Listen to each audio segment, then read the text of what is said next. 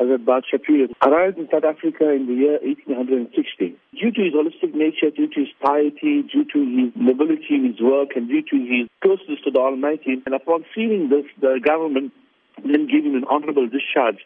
And instead of returning to India, he decided to remain behind to help and give hope to his fellow indentured labourers and the community of South Africa, providing for them solace, tranquility and peace, giving them good counsel, good company. And in the interim, while doing so, he was instrumental in a lot of people remaining behind. It's also been over 100 years since Badsha Peer's passing. He was such a notable person in society at the time, but what sort of a vision did he have for human rights and the dignity of people, and also eventually ending indenture? You know, he was belonging to the Soofie category of Muslim, and because of that, he was a majzoub. A majzoub is a person intoxicated in the love of the Almighty, and he imbued love. Today, if you go to his shrine, people of all races, all color, all ideology frequent his tomb in Badsha Peer Square in Durban. And as this was when he has left this physical world, it was when he was physically alive. He imbued the teaching of love, the Sufi doctrine of love all and hate none.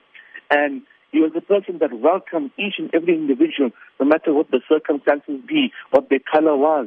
And he always embraced them, and he showered his love upon them. This commemoration is all about educating the public of what happened all those years back. How would young South Africans actually take the teachings of Badsha Peer and learn from it, implement them in today's society? Unfortunately, we're living in an era of hate, an era that lacks tolerance and understanding and love and compassion and mercy.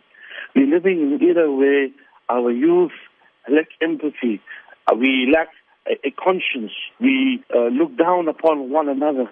We are full of hate, condescending behavior due to our environment, due to many other factors that are responsible for that. But irrespective, Sheikh Ahmed Badsha Peer is a perfect example of how to live a life based on love.